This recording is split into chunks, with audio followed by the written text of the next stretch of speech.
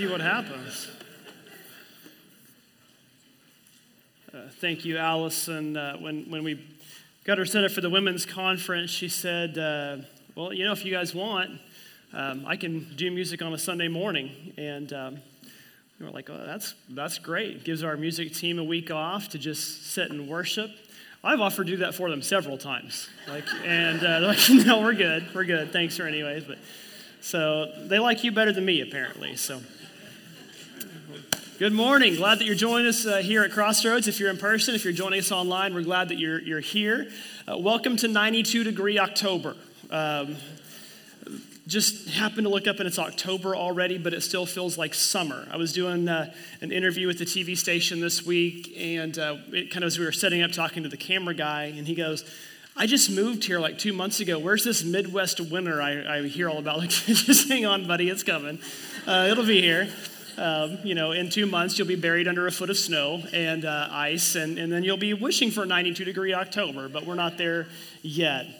Last week, got up here and talked for just a few minutes, and we talked over the last couple weeks about just the things that we have moving forward, things that we have coming up, and how we said, are there some things that we should change, some things that we should cancel, just in light of everything that's happened over the last 2 weeks, and we had some serious discussions about that, but we finally just decided, no, we're not going to. And one of those that was immediately on the horizon was the women's conference that was scheduled for last night, that Allison was a part of, and that Jesse and the women's team put on. And we said, no, we're not going to change that. If we have to change a tone a little bit or an approach a little bit, that's one thing, but we're not going to stop doing what God has for us to do in light of what's happened.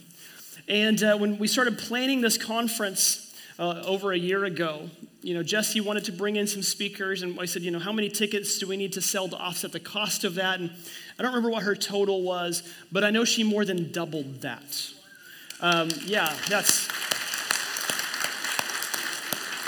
It was so fun to watch her excitement, because every time she would get a new number, she would text it to me almost immediately.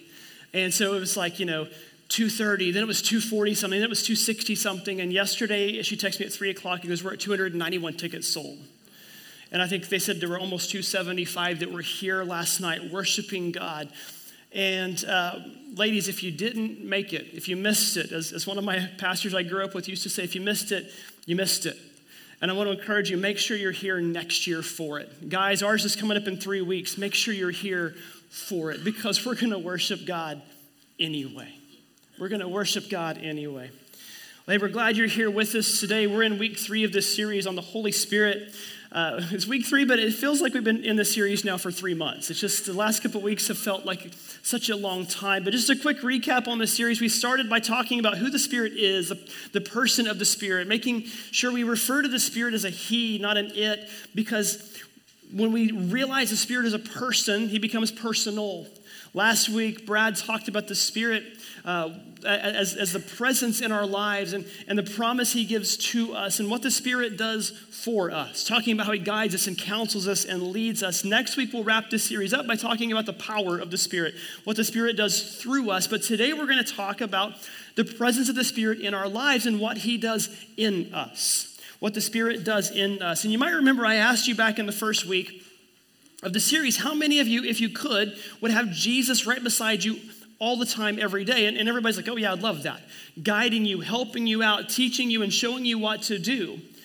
And we said that as great as that sounds, the Holy Spirit in you is better than Jesus beside you.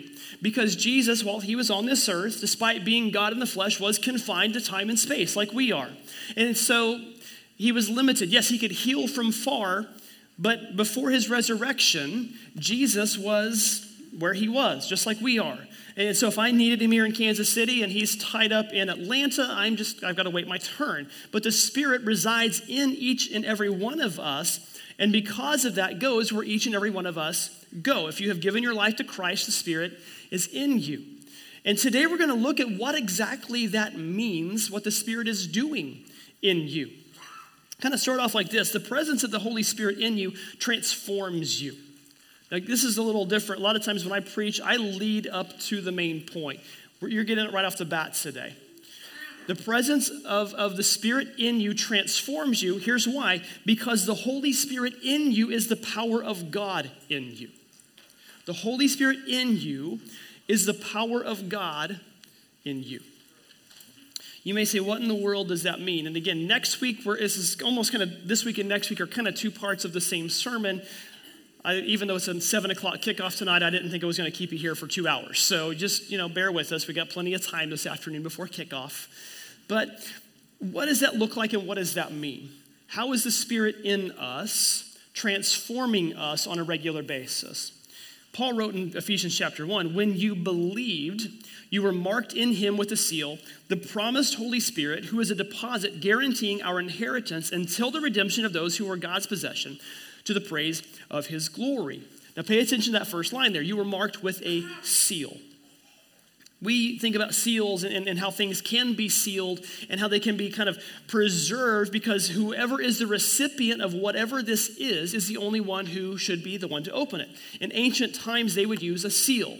And often that looked like a signet ring dipped in wax and pressed into something. If a letter was being sent, it would be folded shut, sealed shut, and it would be marked almost like we would do now with a special code that only we could generate or only we could produce. And so therefore, when you received my letter, I was the last person that saw that. Nobody else opened that. Nobody else got into that.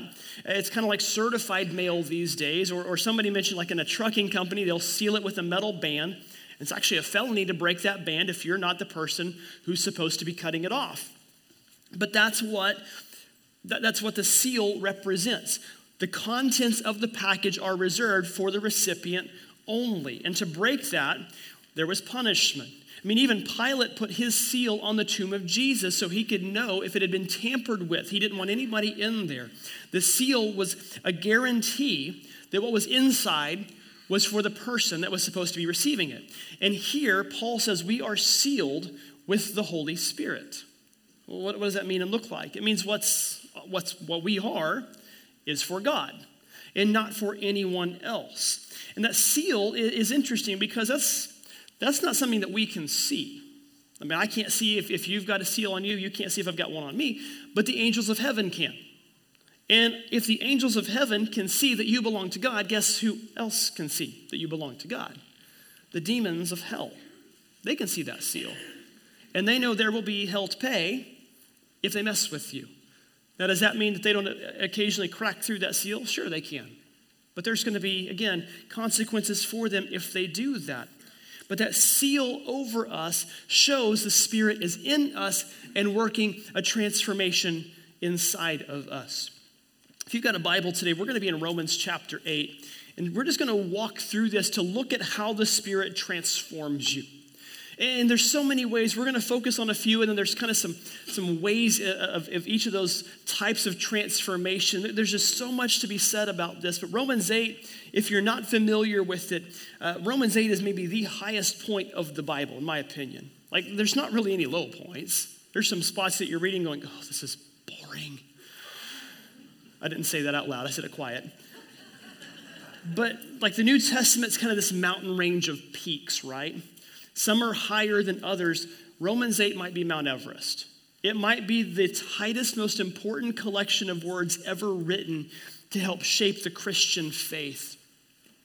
And in this particular chapter, the reason we're going to camp out here today is because in this chapter, we see one word repeated over and over. And I've told you this before, one of the number one rules of interpreting the Bible, of hermeneutics, which is interpreting what Scripture says, is you look for repetition. Look for repetition in there.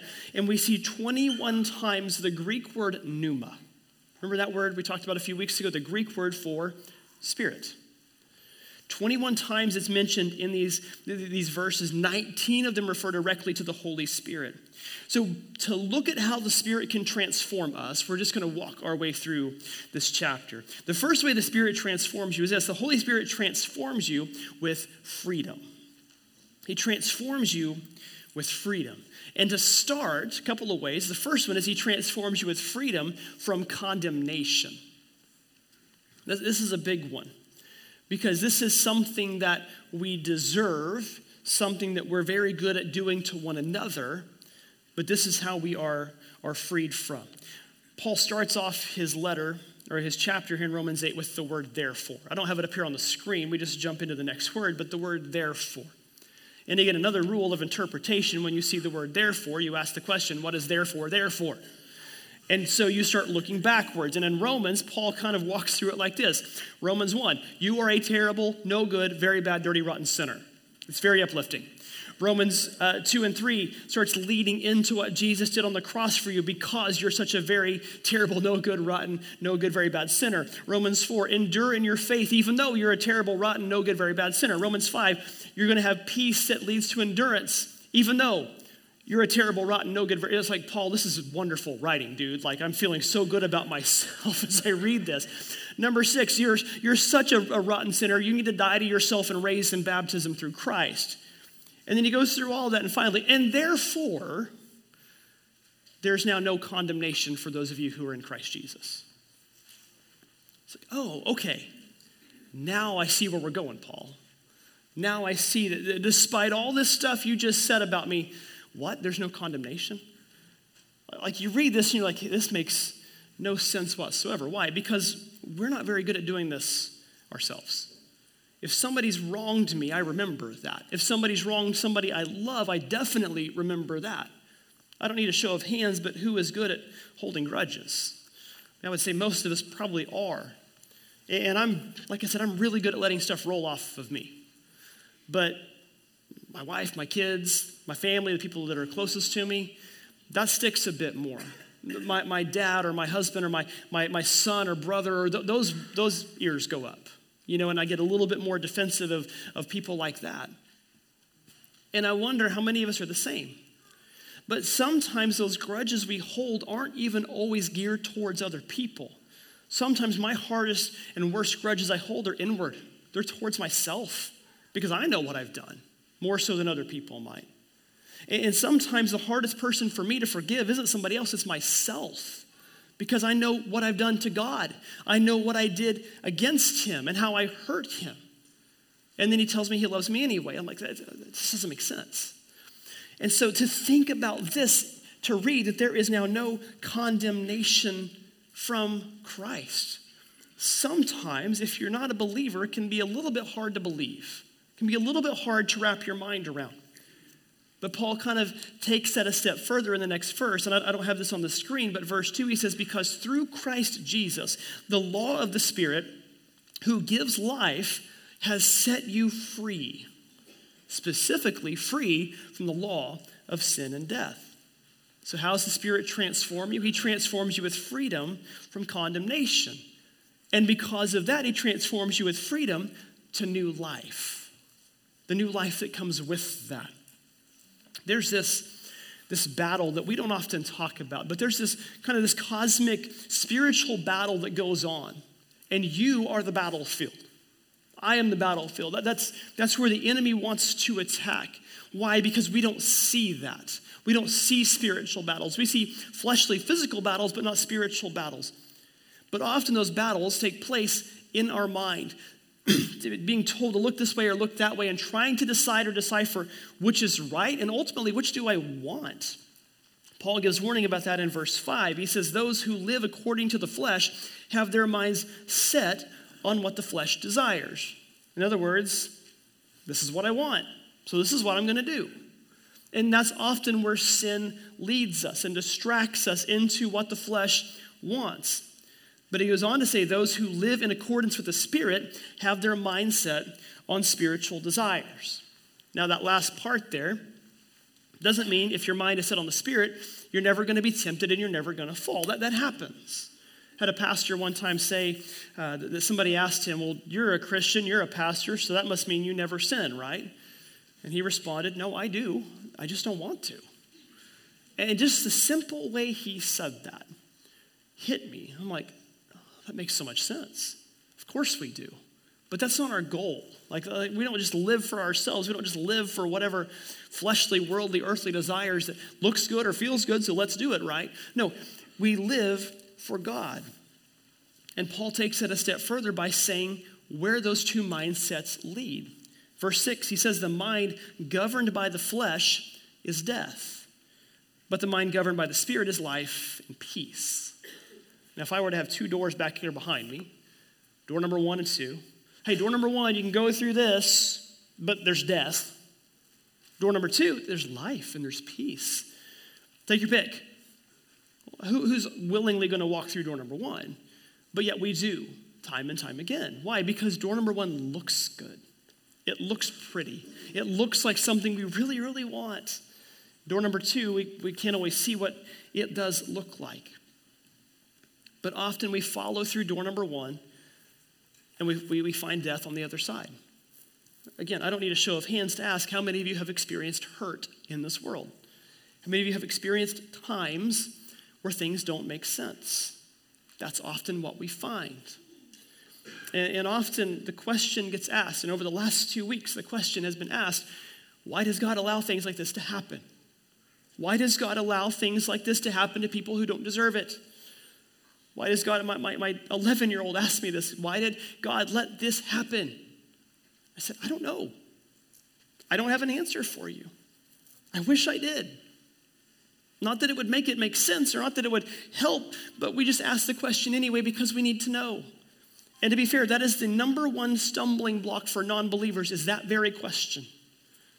And the simplest answer that I can give, it's not always a popular one, especially to skeptics, but the simplest answer I can give is bad things happen in the world because we weren't created for this world. We're here for a short time. And these fleshly bodies we wear will die off, and then we'll move on into eternity. But for this time, we just endure that. We weren't created for this world. We were created for a kingdom that is here but not yet here, that is today but it's tomorrow and it's beyond. That's why we celebrate baptism. Because baptism is dying to that old way of life. It's dying to the physical self and being raised into new life with Jesus and being raised into new life with the Spirit. And because of all of that, when we mourn, and we do, and we have a lot lately, we're mourning not like those without hope. Paul gives us that assurance in 1 Corinthians that we don't mourn as those with no hope. Because we do have hope. And we'll talk more about hope here in just a minute. But we live by the Spirit. And that doesn't make sense to people who don't understand God and understand the Spirit. We're in the Spirit, not in the flesh. Paul says in verse 9, you are not in the realm of the flesh, but in the realm of the Spirit, if indeed the Spirit of God lives in you. And if anyone does not have the Spirit of Christ, they don't belong to Christ. That's why we talk about repentance and we talk about giving your heart to God and accepting Him as your Lord and Savior and being baptized and submitting and surrendering to Him. That's why we say those things, because that's what we believe, that when Christ comes into your heart and into your life, the Spirit comes in with Him. The Spirit's there with Him to guide you, to lead you, to transform you. But the Spirit not only transforms you with freedom, the Spirit transforms you. I kind of alluded to this a minute ago, with hope. He gives you hope, especially when hope doesn't make sense. That's something that we could all use in our world. Because we live in a world that feels and looks and seems hopeless too often. But no, the Spirit transforms us with a true hope. A couple of ways. Number one, the hope to belong. How many of you have ever struggled, again, you see hands, just answer this for yourself, but you've struggled with a sense of belonging. I know for me, especially when I was a kid and even when I was a young adult, that was one of the hardest things for me is where do I belong? Like I was always kind of on the fringe or the periphery of my friends' groups. I was never super right in the middle of any of these.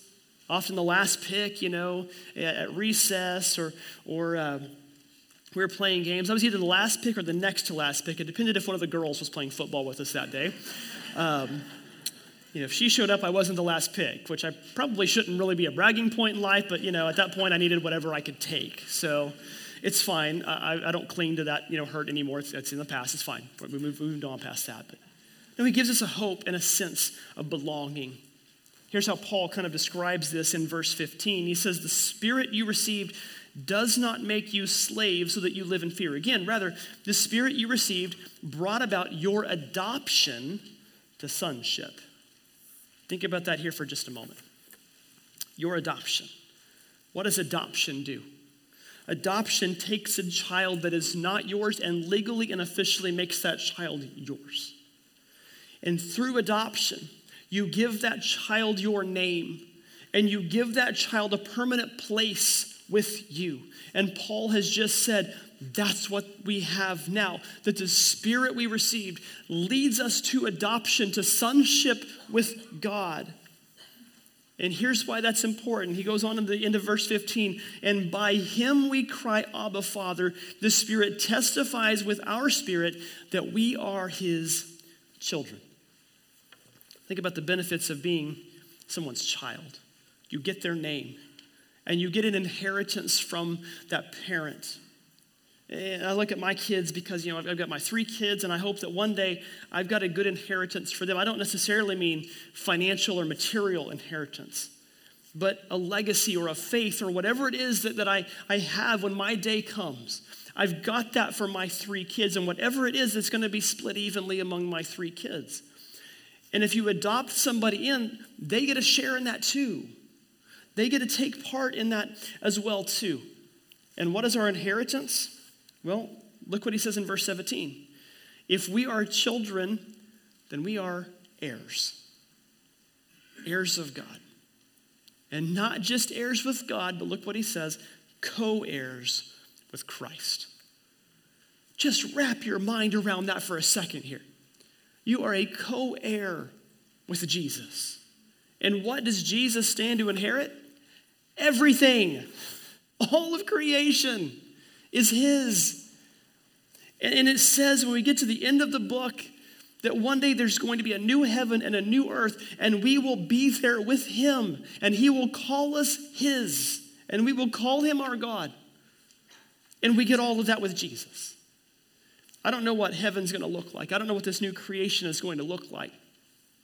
We asked one time when I was in Bible college, is such and such going to be in heaven? We were college students. Use your imagination what such and such was, okay? And the response was, I don't know, but if it's not, it's because heaven is so amazing you don't even miss it. Those things in the earth that we think are great or amazing will just pale in comparison to this eternal kingdom that we get to inherit with Jesus, that we get to share with him because we are called his children. We get the hope of adoption and the hope to belong, but we also get the hope to endure. The Spirit transforms us with the hope to endure. And that might be one of the things we need to cling to the most right now. Because yes, we know the kingdom is coming, but right now we're here. And right now we're dealing with what is here. Verse 22, Paul says, we know that the whole creation has been groaning as in the pains of childbirth right up to the present time. Not only so, but we ourselves, who have the first fruits of the Spirit, groan inwardly as we await eagerly for our adoption to sonship and the redemption of our bodies. What he's saying there at the last part of that is that adoption to sonship and the resurrection and redemption of our bodies comes when we are with Christ. And we're not there yet. We're in the kingdom, but we're not in the kingdom. And that's a much deeper topic that we can talk about at another time. But the phrase in this that sticks out to me is to groan inwardly. And lately it's inwardly, it's outwardly, it's all this. To think of groaning, it's not like, we groan with one another, like, oh, really? Like, not like that big sigh of frustration. But just kind of that almost, I think of all those hard negative emotions that we've experienced the last couple of weeks, that we have dealt with the last couple of weeks. There are so many times throughout the New Testament we are called to suffer. And you've heard me say several times the last few weeks, and beyond that, Jesus told us that in this world we will have trouble. I always thought if God would give me, for just one day, this eternal spiritual eraser. It said, Kurt, you know what? Anything that's in the Bible that you don't like, you can remove. I know right where I'm going. Jesus, I love you. I love your words. I'm not going to have trouble in this world. Nope. No, sir. Paul, great writer, great preacher, calling us to suffer. Nah, you know what? We don't need that. But it's there. And it's there because Paul knew that we would suffer. Jesus knew that we would suffer. And these last couple of weeks, man, how have we suffered? How have we hurt? How have we voiced and vented anger and frustration and all of those emotions, inwardly and outwardly? And I don't know about you guys, I have shed more tears in the last 2 weeks than I probably had in the last 2 years. There have been times where I have tried to be strong and times where I just couldn't be. And I think a lot of you probably were the same way here. And yet, day by day, we were able to just keep taking steps forward, even when it didn't make sense. And I told you this last week, that somebody at 8 o'clock asked me, I hope you felt the prayers of the church this week. And I said, why do you think I am still standing here? Because that is the only reason I am still standing here. And now after the second week, it's the same thing, because there's something in me that gives me endurance, even though I don't feel like I've got it. Even though I don't feel every day like I just want to get up and go face the day. There's something in me. And Paul defines that with a word that doesn't always make sense to everybody. It's the word hope. He says in verse 24, for in this hope we were saved, but hope that is seen is no hope at all. Who hopes for what they already have?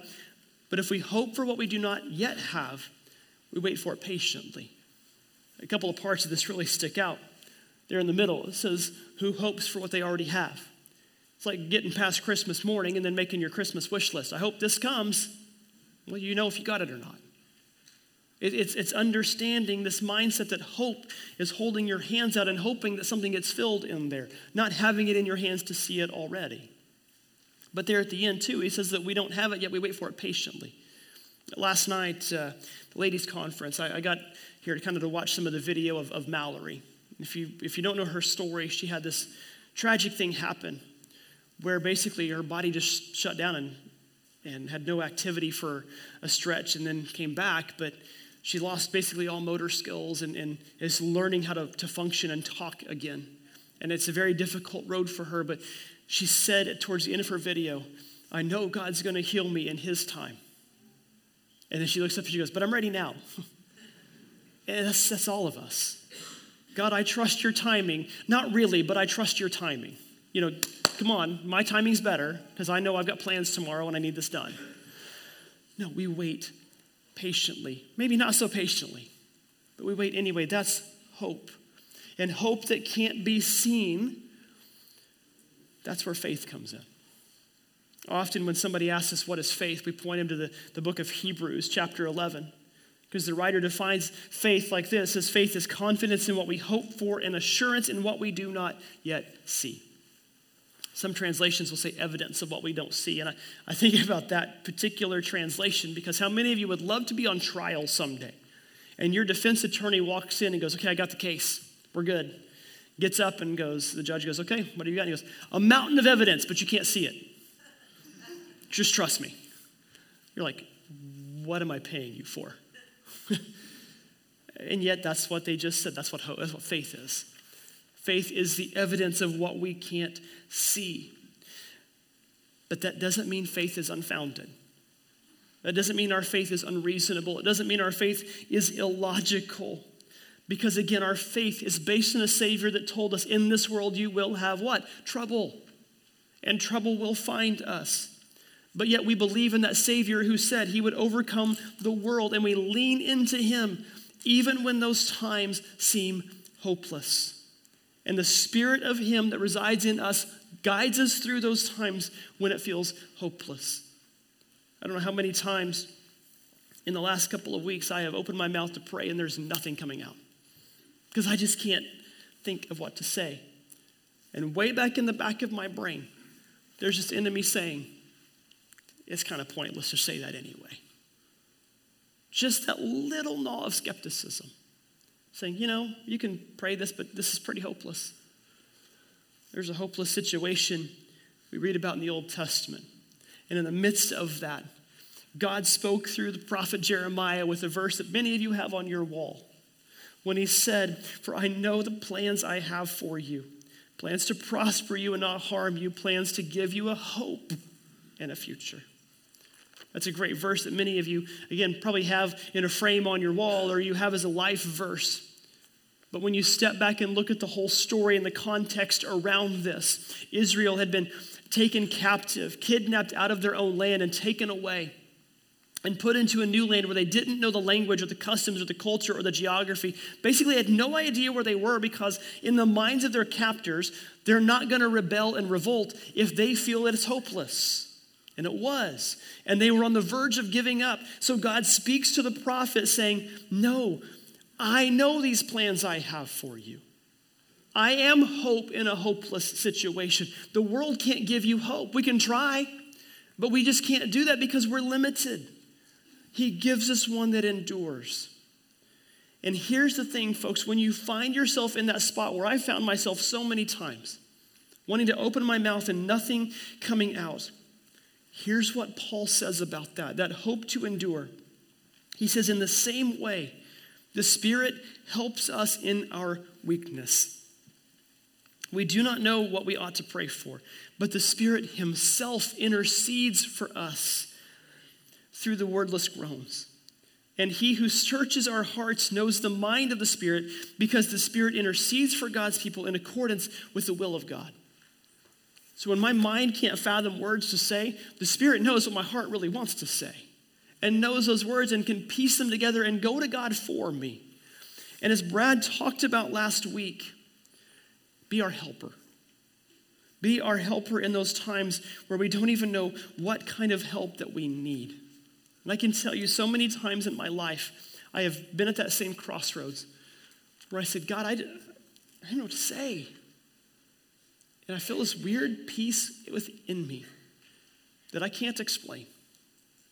I can only just say, it's God at work. It's the Spirit at work within me.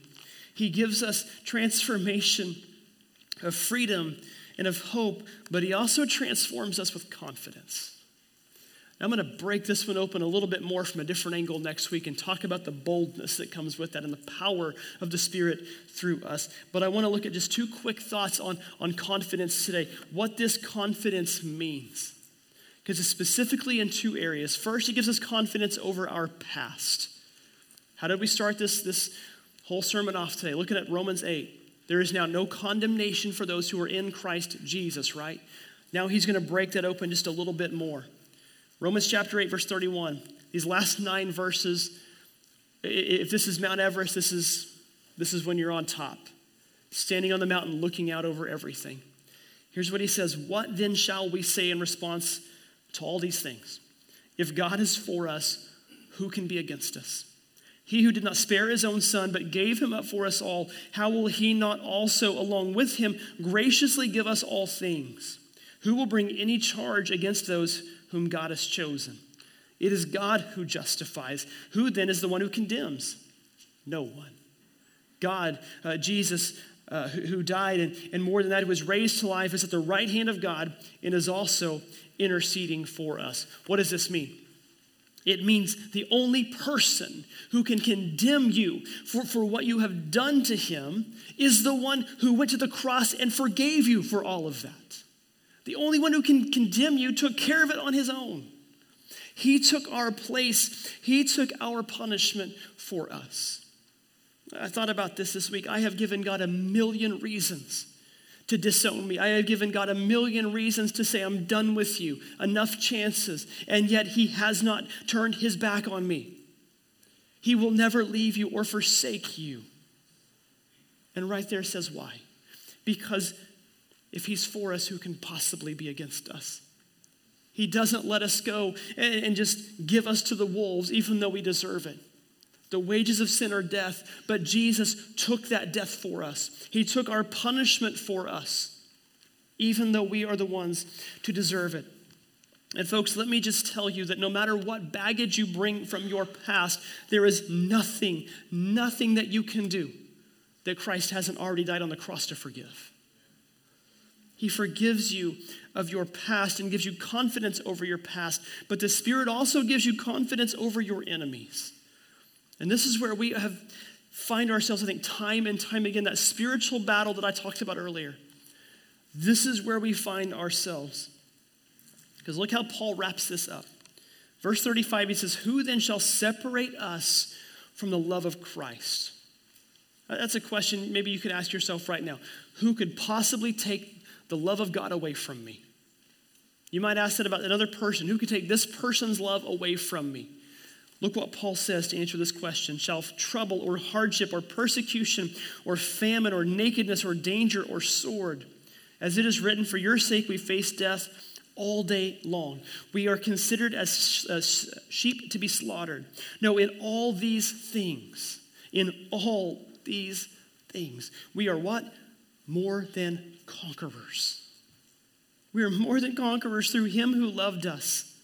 Now get this, I am convinced that neither death nor life, neither angels nor demons, neither the present nor the future, nor any powers, neither height nor depth, nor anything else in all creation will be able to separate us from the love of God that is in Christ Jesus our Lord. Paul could have saved some ink here and said, literally nothing can separate you from the love of God. And you think about that right there. Because you have an enemy who wants to tell you otherwise, that you're not good enough, or that you've broken that, or that you don't deserve that. You've got an enemy that tells you that it's not real, or an enemy that says it doesn't matter.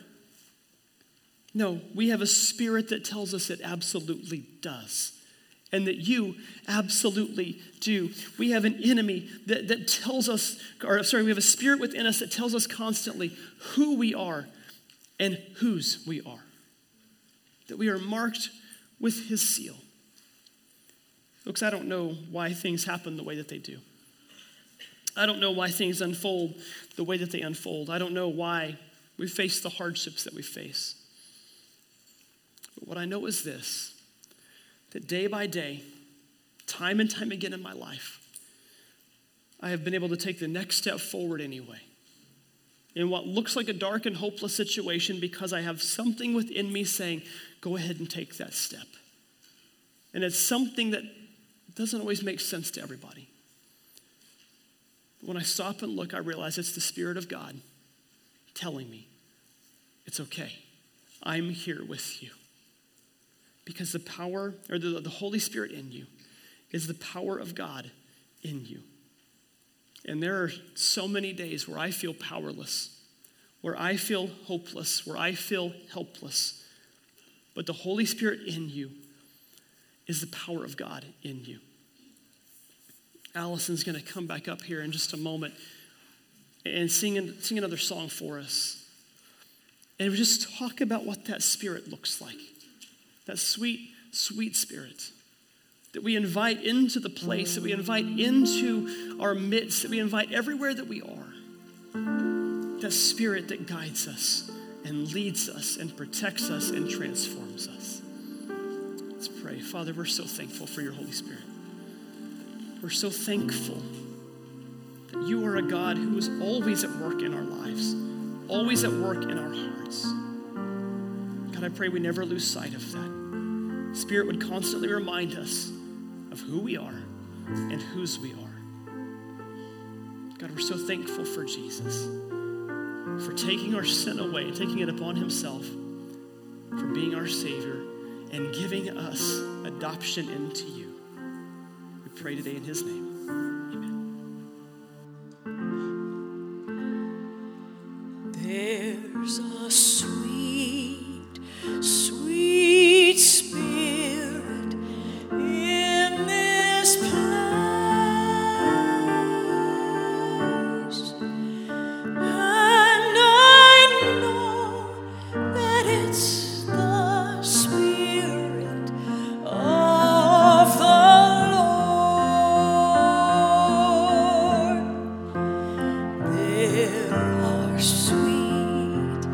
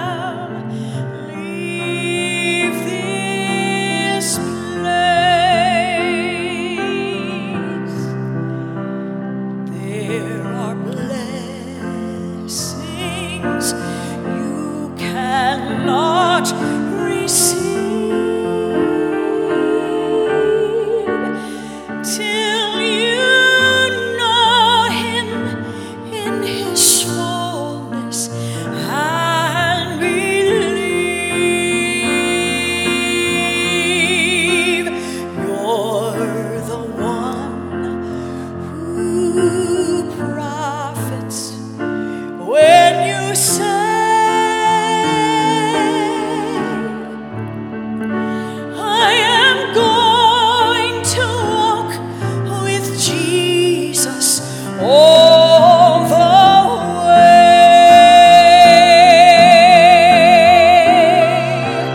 Sweet Holy Spirit, sweet heavenly dove, stay right here with us, filling us with your love. And for these blessings, we lift our hearts in praise. Without a doubt, we'll know that we have been revived when we shall leave this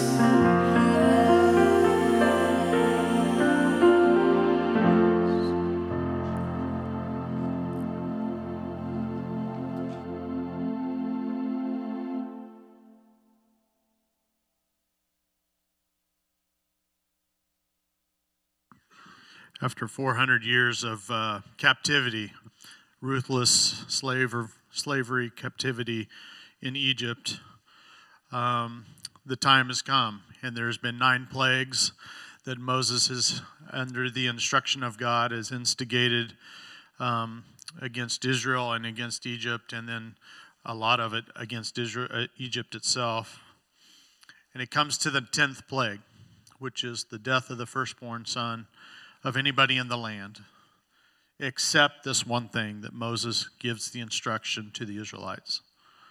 He says, go at once and select an animal for your family for the slaughter of the Passover lamb. Take a bunch of hyssop, dip it into the blood, into the basin, and put some of the blood on the top and both sides of your door frame. None of you shall go out of the door of your house until morning. When the Lord goes through the land to strike down the Egyptians, he will see the blood on the top and sides of your doorframe, and he will pass over that doorway, and he will not permit the destroyer to enter the houses and strike you down. Obey these instructions as a lasting ordinance for you and your descendants. When you enter the land the Lord will give you, as he promised, observe this as a ceremony. And when your children ask you, what does this ceremony mean to you? You shall say, and I'm going to paraphrase, it means Jesus.